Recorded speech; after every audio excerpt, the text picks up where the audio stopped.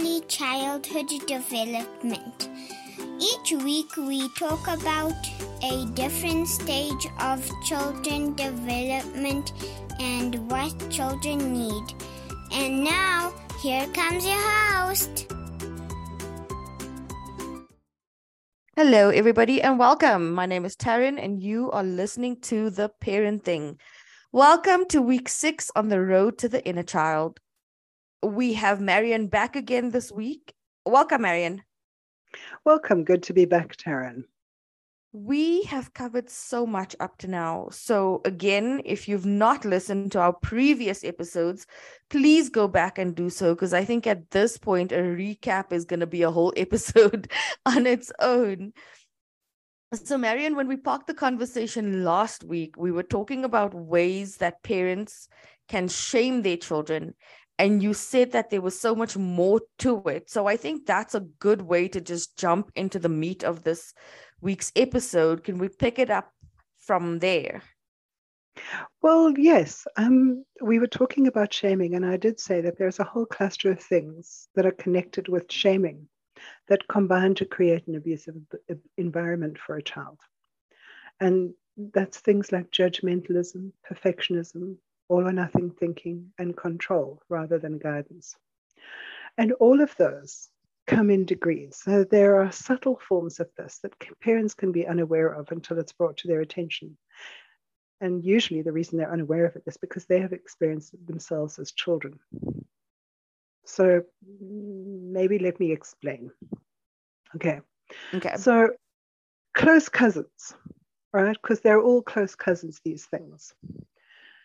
Judgmentalism. Oh, we're talking about like the labels that you just mentioned, judgmentalism and perfectionism. Yeah. We're going to call them cousins. Well, they're all kind of in the same family of behavioral stuff that can create problems. And they're behavioral stuff that lives within the adult that has an impact for the child. Okay. And it tends to be learned behavior in the adult. So it tends to be passed on. So let me define the terms that I'm talking about so that you know what I'm saying, because one of the problems is, it's very easy to use words, but semantics causes a lot of problems. So let's be clear what I'm talking about. Judgmentalism, I would define as a tendency to judge harshly, to be critical, intolerant. And often that judgmentalism is based on a purely personal perspective, but that's applied universally. I'll explain what I mean in a minute. But someone who's hypercritical, fault-finding, and condemnatory. So let's talk about an example. This is where you would say that is wrong without an explanation as to why. Or stop doing that. Yeah, well, that is wrong. Wrong is a label, a judgment, right? And it's because the parent has decided that that is so without necessarily being able to explain or justify why they would decide it so, or looking at other points of view, right? Okay. So, we've lived in a culture that has been very judgmental around all sorts of different things at different times, where people have decided that women are less intelligent, or that this group of people doesn't deserve the vote, or that this should not be allowed. But when examined rationally and critically, their opinion changes. But this idea that it is so, it is always so for everybody at all times, is the judgmental thing. And it's, as I said, it's a condemnatory attitude. It's critical, it's judgmental. It's what judgmentalism is, as I understand it, and it's what I'm talking about. Perfectionism, the next term I'm using. A refusal to accept anything short of perfection. 100% is only barely good enough. So unrealistically demanding goals, accompanied by a tendency to regard failure to achieve those goals as a sign of personal worthlessness. So anything less than 100% is not okay, and you're stupid. So external markers of success. I have a a memory of somebody in my extended family when the child needed glasses. The father was appalled, actually went, "How can you be like that? Nobody in our family has glasses." He saw it as a failure on the child's part, a less than adequate quality. He actually expected physical perfection from his child, had to be first team rugby, had to be first team whatever, and nothing else was good enough. Marion, believe it or not, having lived in the UAE, that was an issue in the schools as well. Kids were needing to wear glasses, to wear specs, and it was seen as an embarrassment. Yeah. Because the first school I worked at was majority local kids, and there was a kid that I had, and the mother refused. She was like, "People are going to think there's something wrong with my child." She refused. But I think, like, speaking of perfectionism, and I think even if you didn't go into detail with that one, there's so many adults that can tell you, "I am a perfectionist." And it's obviously because of the expectations that were set on us as children. So I do think that this is probably one of the biggest issues, and I've got that in air quotes, but issues that adults deal with is this perfectionism. Okay. Let's just say, and you've just described it perfectly, a parent will feel embarrassed if their child appears less than perfect to others. So it's actually not about the child, it's about what do other people think. I don't know how else to describe it, but it's dangerous because it leaves the child feeling inherently wrong. But we'll come to the specifics in a minute. Mm-hmm. I just want to confirm the terms. All or nothing thinking. What do I mean by that? Otherwise known as black and white thinking.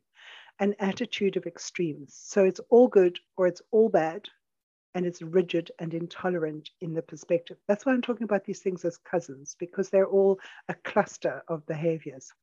Mm-hmm. Words like always, never, must, have to, and so on, which leaves no room for gray areas or options. So, and it's usually, quite frequently anyway, accompanied by the shift from the specific to the general. So rather than, it's not okay for you to do that now, but you can never do that, right? The child can never wear glasses. Yeah. This is never good enough, all right? But with that, there can also be like inconsistencies, right? Like, oh, yeah, well, obviously. So, yeah. So, like, instead of a you can't do that now, there's a you can never do that. So, a parent will say you can never jump on the couch, but then their mood is different tomorrow. Then they let the child jump on the couch. And so, there's inconsistency that comes from that as well. I almost want to say, when we've gone through all of this stuff, I think we'll need to go through a summary, which probably we'll do as one last session to kind of concentrate all of this information. But it's the background, the explanation that I'm giving you for each thing here, that I think is important, so that there's clarity, so we're not confusing people when we're talking about this. The next one I want to mention is controlling behavior, which is, I mean, if you think about it, parents are supposed to some degree, control their children. That's what guidance is, to a degree. But what I'm talking about now are actions that are designed to manipulate or intimidate others to make them comply. So with a child, this could be done by demanding blind obedience, that do it because I tell you, don't argue, don't discuss it. And do as I say, don't do as I do. Well, do as I say and don't question. So demanding conformity to the rules. And I find when I'm working with clients, for example, from different cultural backgrounds moving to the States, which is a much more tolerant environment, there's a lot of issues. For example, you know, some of my Filipino parents and my Nigerian clients, absolute obedience to the parent is a requirement, even as an adult. I see that in the Indian cultures as well. Yeah. Okay. So it's just the culture comes from a climate of controlling behavior. That's their cultural norm, and you do not question or argue. So I had a client recently where the mother was deciding what wedding dress she was going to wear. She's living in the States and her mother was buying the dress. And it's like, I'm paying and we are wearing what I tell you. And that's not negotiable. And if you don't, I'm not coming to the wedding and I'm not paying for it. Oh my, that's extreme. Mm-hmm. So it's that blind obedience, that controlling behavior. You will dress the way I say you will. But this is a woman who's about to get married, who's 23. Okay. Telling the child what to feel or think or do, often accompanied by threats of deprivation or punishment. So with a small child, there'll be something, if you don't stop crying, I will lock you in your room. Okay? Yeah. I don't want you crying, so I will punish you until you stop. So all of these attitudes leave the child feeling both anxious and inherently wrong. And if on top of that, you add that often this is accompanied by the tendency to label the identity rather than behavior. So not that was stupid, but you are stupid. Not that was clumsy, but you are clumsy. So you're labeling now the identity. You're making judgments, demanding a standard that's impossible, right? And punishing, threatening, and so forth. It's like I said, this is the close cousin story. Right. So I label that when I'm coaching, I say it's being mindful of attacking character versus addressing behavior. So calling a child clumsy versus what you did was clumsy. There's a character attack versus a behavior being addressed. You lied to me versus you are a liar. I think that's something to be mindful of, and not just adult-child relationships, but relationships, period. Especially when dealing with conflict. So much harm can come from the character attack versus just addressing what the person did. Yeah.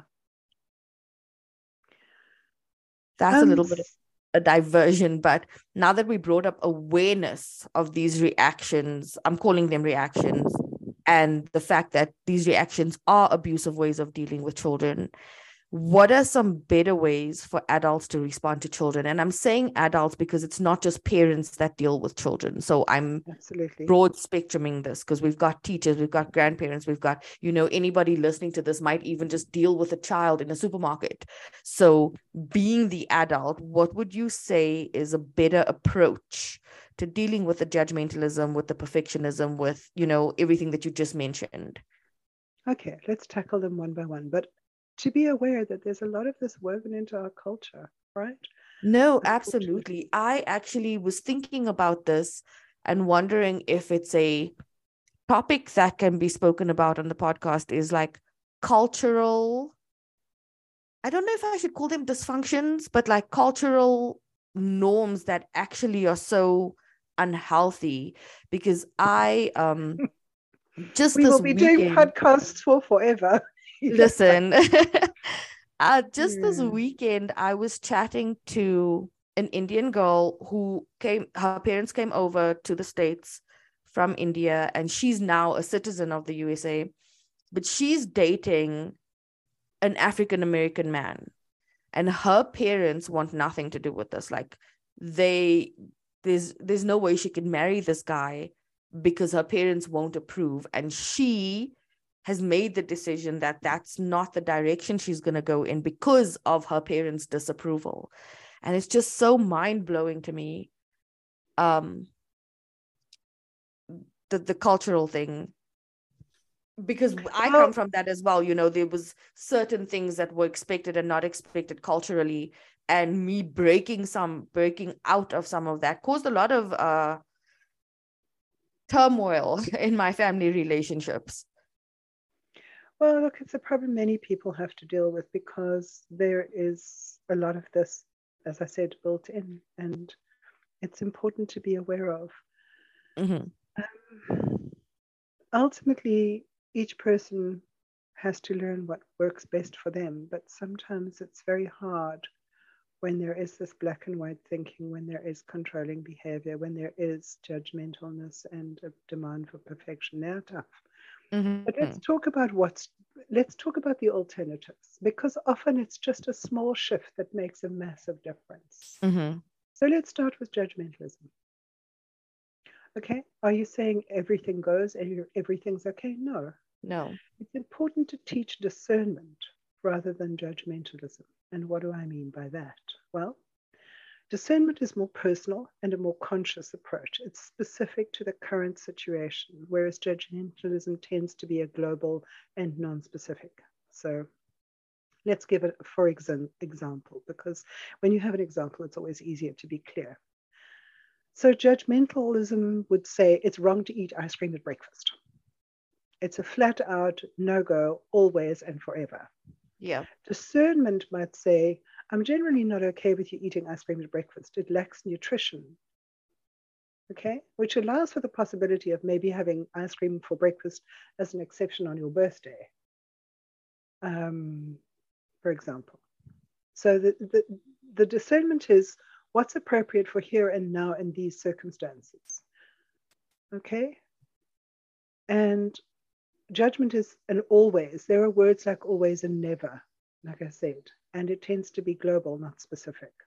Mm-hmm. So I would agree. It's not appropriate for children to eat ice cream for breakfast on a regular basis. That's definitely not an appropriate thing because it lacks nutrition. Yeah. And you want children to be eating healthy. Nutrition is important. So hopefully the parents are eating nutritionally and they're eating properly and they're setting a good example. Mm-hmm. And then, you know, they're not eating ice cream for breakfast or some other kind of junk food. Right.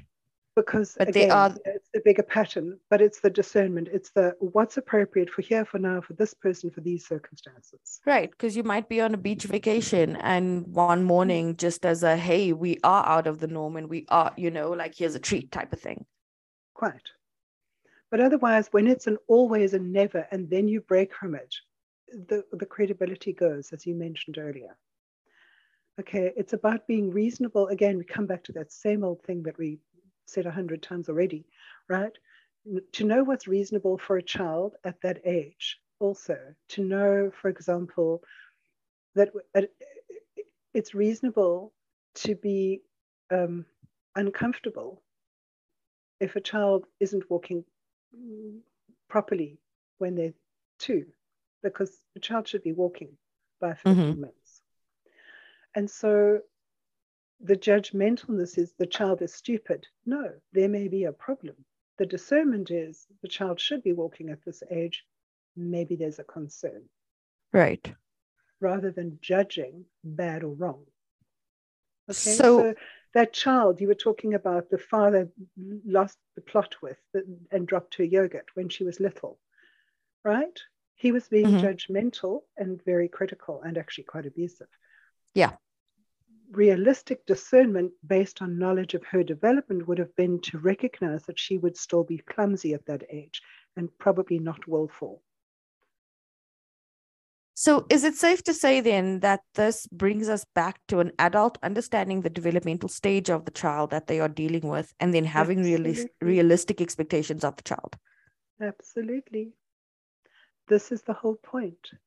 So again, you're going to not land up judging that something is bad, but rather recognizing that something might be amiss if the child is struggling at dealing with something which they should be able to do at that age, but also not expecting something that they're not yet capable of.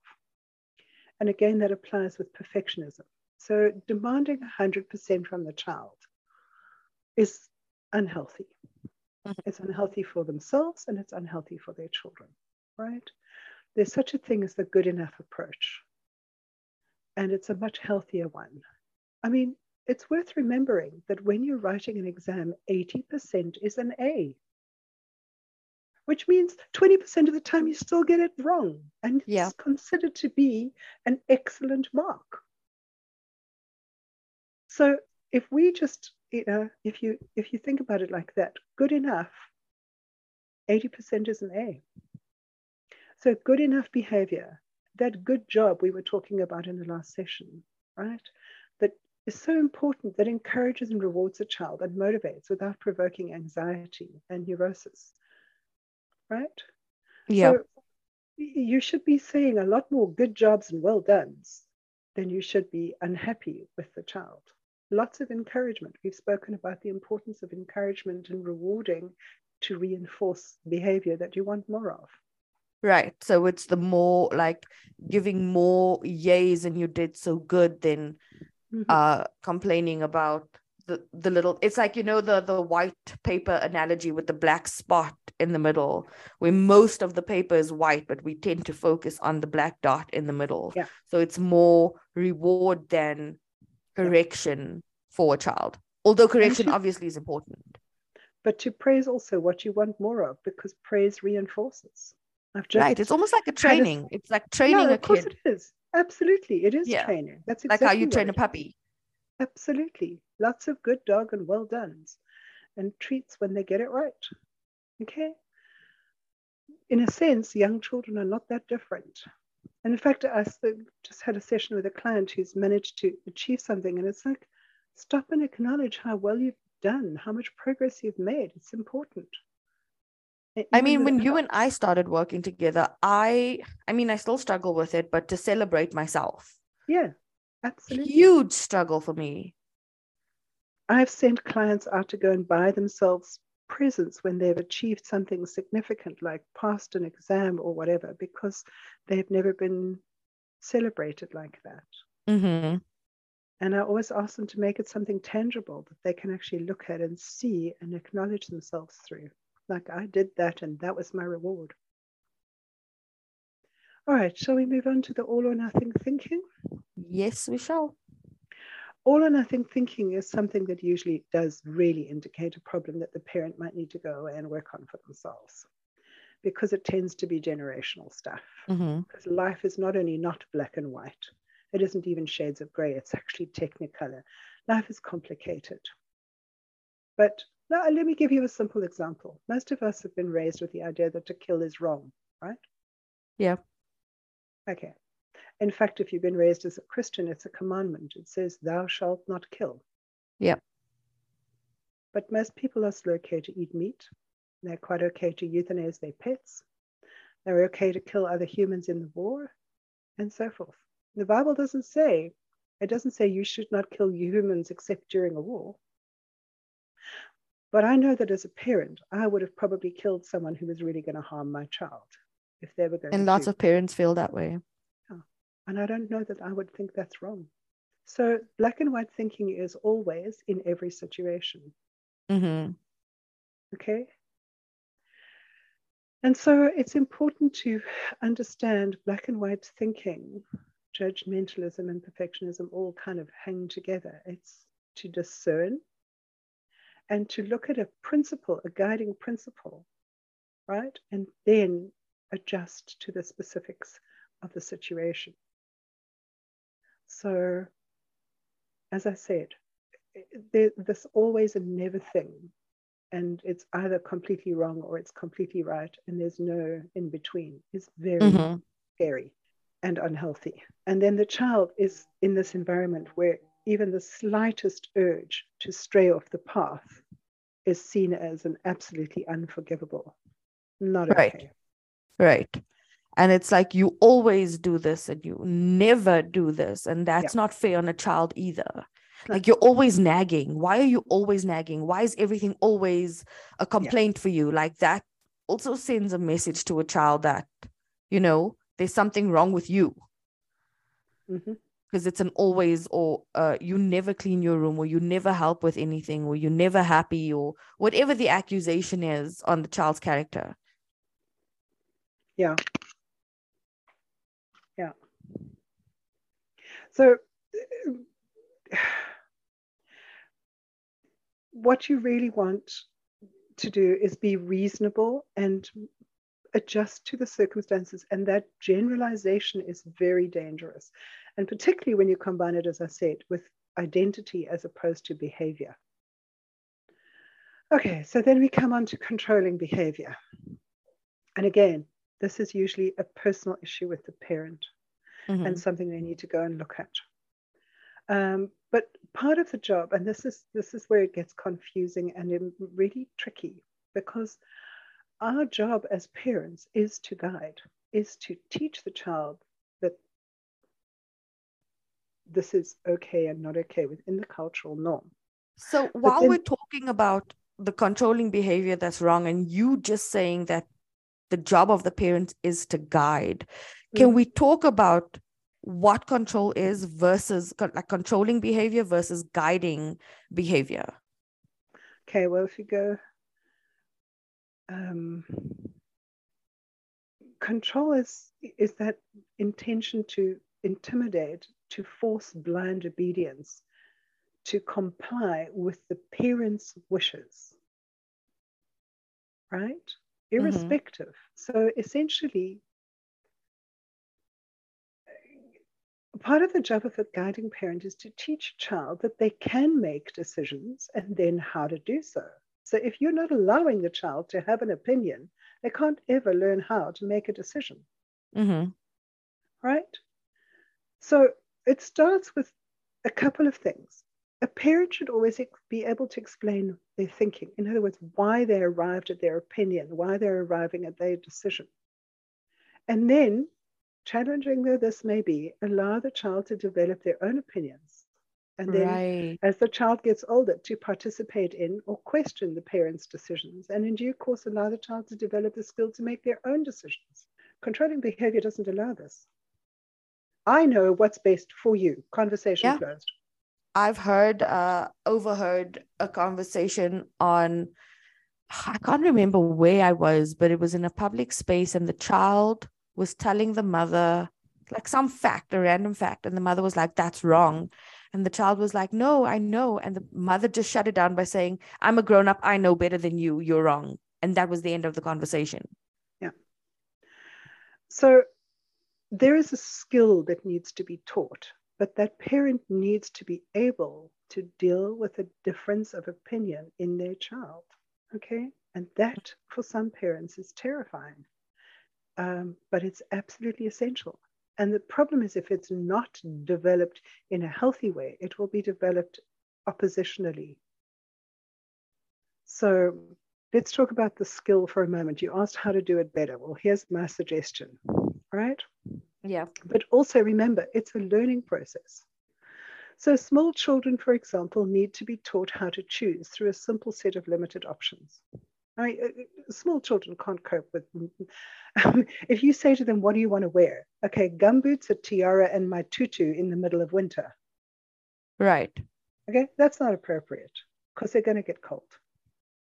So what you do with a small child who doesn't understand the implications of what they're choosing, you give them simple choices like, do you want to wear your red pants or your blue pants? There is some agency, some option to choose, but they're not choosing whether they're wearing pants or a tutu. Right. And it's in a controlled environment, right? Correct. Over time, that's the beginning of autonomy, the beginning of teaching a child about choices, right? And then as they get older, explaining why you would not want that option, right? So, or why this is a good choice. So it's cold, you need to wear pants, but do you want to wear red pants or blue pants today? Okay, what jumper do you want to wear? The green one or the pink one? Whatever, those options. It's an essential part of the parent teaching. And it's really the opposite of controlling behavior, where the parent is deciding, you will wear this. You will do that. You will. I've got my worst tragic sadness was a client of mine who'd been a doctor for 20 years and hated it every single day for 20 years. And her health was breaking down because she knew from the day she started medicine, she didn't want to be doing this, but she was doing what her parents had decided that she should be doing. So she did it and carried on because that was the rule. For 20 years, she'd had 27 years of hating every single day of her job because her parents told her that's what she was doing. Would you say that controlling behavior from the adult inhibits a child from becoming a functional adult? It's what I have under the heading of abuse, because controlling behavior literally absolutely blocks it. There's a fine line between control and guidance, but the question a parent has to keep asking themselves is what I'm offering as guidance to my child for their benefit, relevant for their growth, relevant for their development. That's what distinguishes constructive guiding parenting from damaging and abusive parenting. But, and again, as I said to you, if this is generational stuff, the parent has to recognize that they're doing it. Yeah, there's a self-awareness and just an awareness in general. And I find that with my coaching, like there's a lot of denial at first, and parents have to come out of that denial to be able to work through these issues. So it's quite intense, and again, needs so much awareness. How can you advise parents with the awareness of it and not condemning themselves or not condemning their parents, but just being able to work through it so that the cycle can be broken? Well, I think that question has to be, is what I'm doing helping my child to develop the skills that they need in life? And being able to make thoughtful, measured decisions that are appropriate for them as an individual as life circumstances present themselves is an essential life skill. As I said, I think we will have to do kind of a recap of all of this stuff at the end, because I know that there's a lot of information that we've given here. But essentially, being able to make a decision, and I'm sure you know adults who are paralyzed and unable to make decisions because they're used to people making decisions for them. And so what tends to happen is if that person is accustomed to somebody making a decision for them and never allowing it, they will go and find a partner who does the same. And that's not always an ideal setup, because then we are dealing with an adult who is actually a child in the relationship. And so, I almost feel like that's a whole session in itself. Absolutely. So the thing for me is, in a sense, we're still talking about abuse, but these are the more sort of subtle forms of abuse. I mean, then we have to deal with what we culturally recognize as abuse, things like physical and verbal abuse, which we still have to talk about because it still happens. Right. So can I ask you to elaborate on the actual abuse, or, I mean, I guess overt abuse that people know to be abusive? Well, again, I think it's like all of these things. We need to be clear what I'm talking about before we start to talk about the specifics. So let me just define verbal abuse, which is the use of negative language that's intended to cause distress, humiliation, alarm, or to harass someone. So scolding, insults, ridicule, yelling, threatening. And it's useful to recognize that in many countries, between two adults, it's considered either a criminal offense or a hate crime. Yep. And yet, how many parents have you seen yell at their children? No, if an absolutely. adult does that to another adult, it's an offense. And yet, And then there's physical abuse, which is any intentional action designed to cause physical harm or suffering to another. So we're talking hitting, pushing, choking, holding them, constraining them, throwing of things, or using objects or weapons, as well as, sexual acts. And again, in most countries, this is considered to be a crime. Yeah, I have a whole session in my course on abuse and how it's not acceptable for two adults to do it to each other, yet an adult who is so much stronger than a little person, so much, and it's okay. Some grown-ups think it's okay to treat a child in a way that's not acceptable to treat a peer. It blows my mind. It absolutely blows my mind. I couldn't agree with you more. And it's very important to understand that that's the thing. When it happens between adults, the power balance is still fairly equal. When it happens to a child, especially within the home, the balance of power is completely different. The child is effectively defenseless, right? Right. That's terrifying. Right. I've heard a parent say that they treat the child the way they do in the house because the world is tough. And if they don't toughen the child up at home, how will they survive in the already tough world?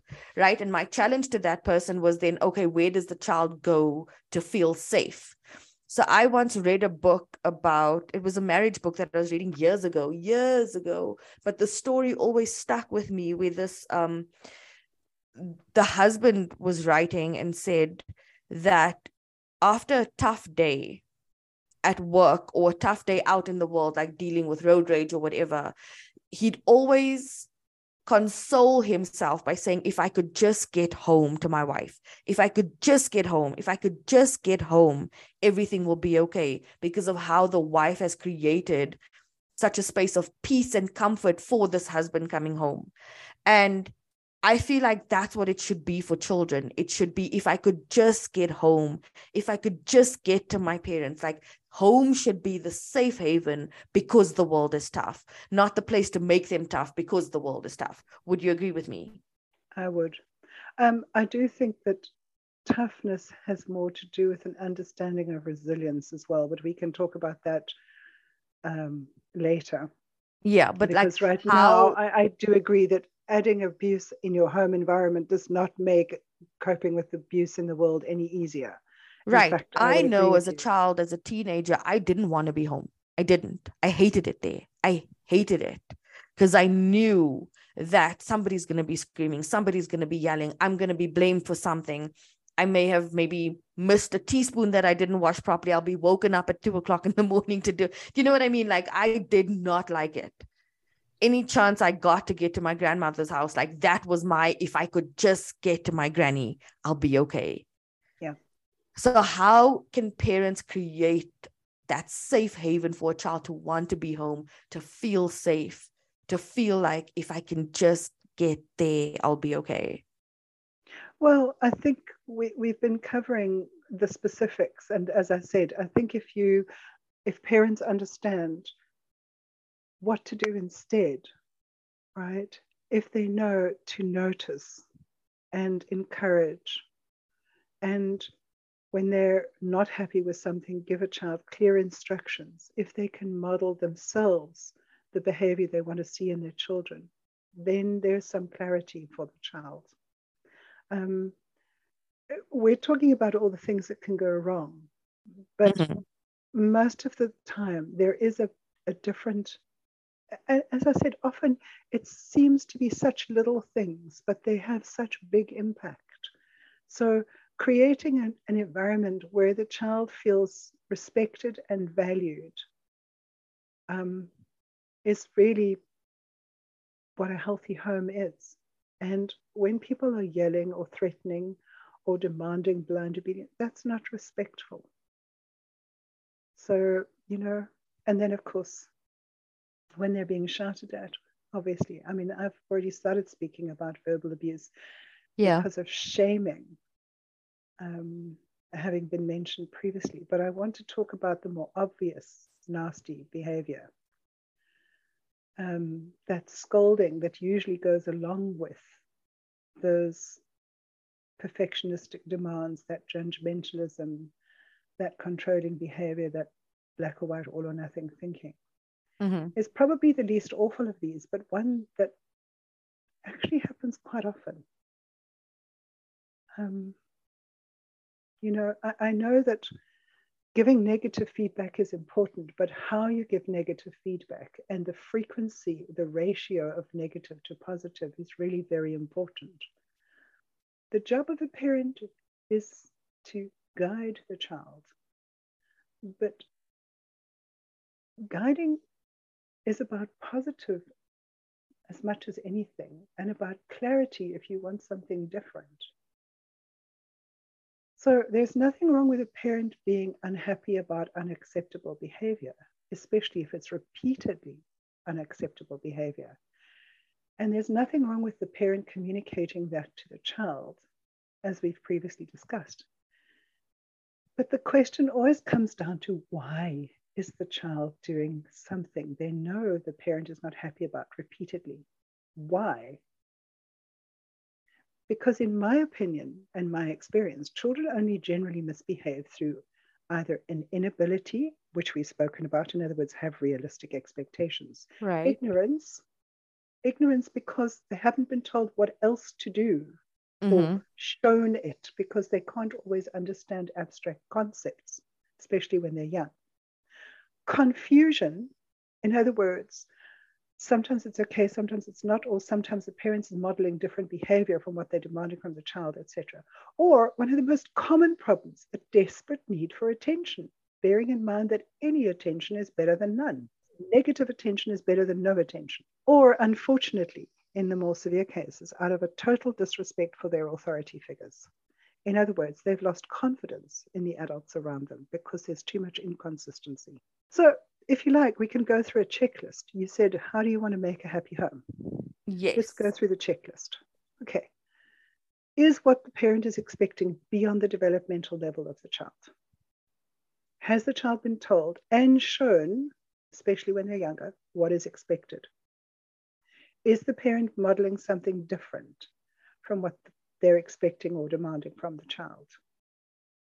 Is the parent inconsistent with their messages about their behavior? Sometimes okay, sometimes not. Is the child getting enough positive attention so as not to need negative attention rather than none? Is what is being expected or demanded of the child in their best interests or just in the best interests of the parent? Is the parent's expectation or demand coming from an unhealthy or unreasonable attitude, perfectionism, judgmentalism, all or nothing thinking, controlling behavior? I would add, like, this is a great checklist. I would just add, like, with parents, that this is not a one-time thing. You're not going to tell the child and show the child what is expected only once. This is a repetitive thing, and it's a patience thing, because nobody learns something, even as an adult. If we're studying for something, we don't just, unless we have photographic memories, and there are the exceptions, but I mean, nobody just reads through something once and then remembers exactly what was written there, or nobody learns a new skill once and gets it and just knows how to do it without practicing. And I'm saying that because I've heard parents so many times, and I've been guilty of this as well, saying to a child, how many times do I have to tell you to stop doing that?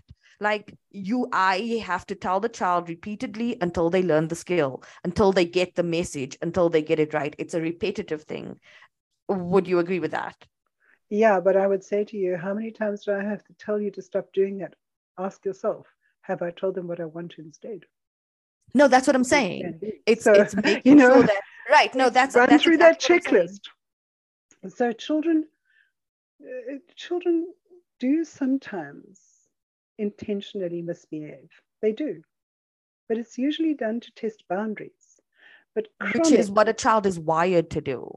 Correct, because they will test, are the boundaries genuinely there? Are they for real?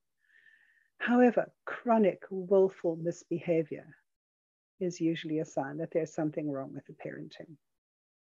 So I like to use that 80-20 rule for negative responses to the child.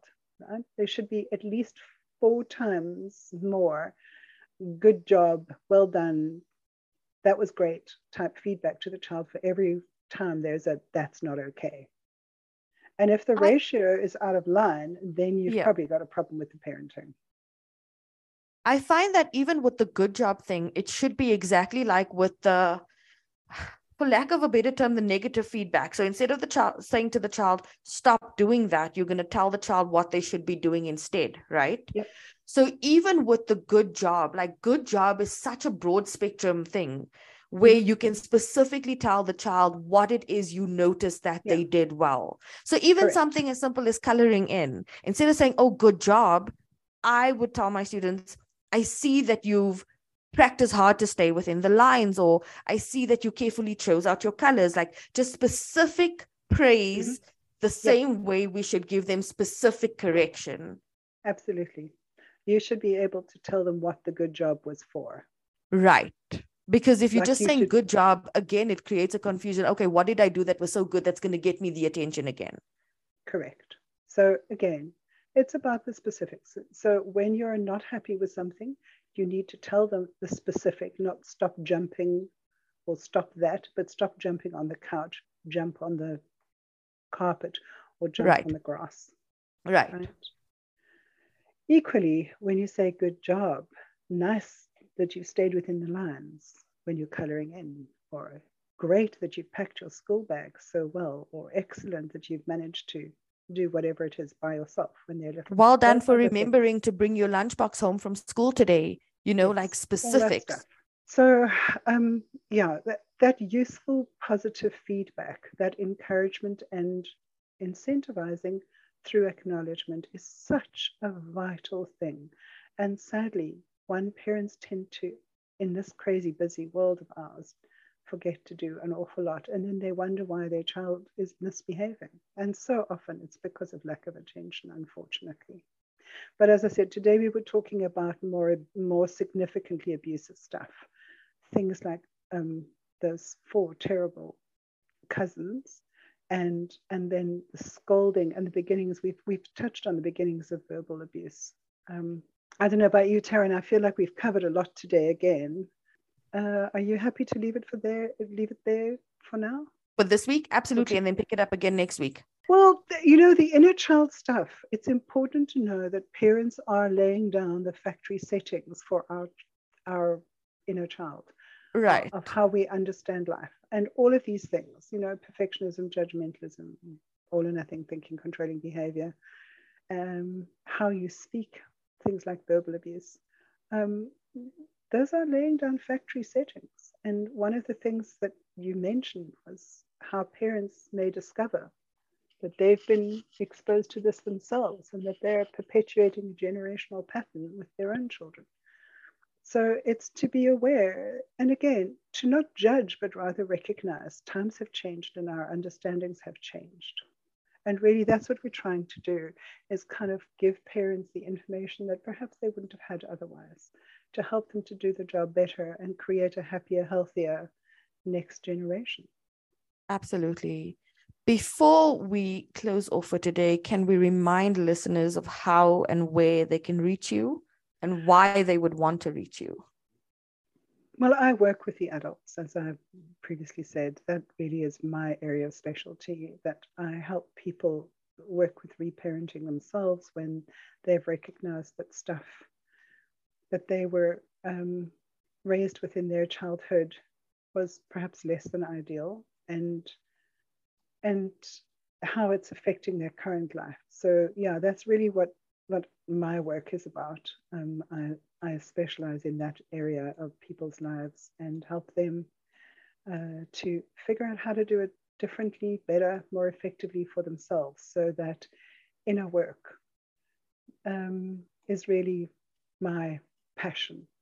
And so if someone's wanting some guidance on how to do it better for themselves as an adult and how to rewrite those factory settings to something more successful and effective, that's really what I do. And how would listeners reach you if working with you is something they want to do? Yeah, you've got my contact numbers available. So my best communication tool is actually WhatsApp, because I work with people all around the world, and WhatsApp is one of those that works in most countries around the world. Yeah. Thank you so much for joining me again this week, and I can't wait for our next session next week. Well, thank you. Thank you for inviting me, Taryn. And as I said, I really do hope that parents will use this not as a mechanism for getting upset about what they might have done better, but rather as an opportunity to help change things for the better for their children going forward. Mm-hmm. Thank you so much, and we'll chat to you next week. Thank you so much, Taryn. See you Bye. then. Thank you for tuning into the Parenting. We hope you enjoyed today's episode. If you have any questions, feedback, or content suggestions, please email us at Taryn@theparenting.com. Please remember to subscribe, like, share, and give my aunt a 5-star rating. Come back again next week.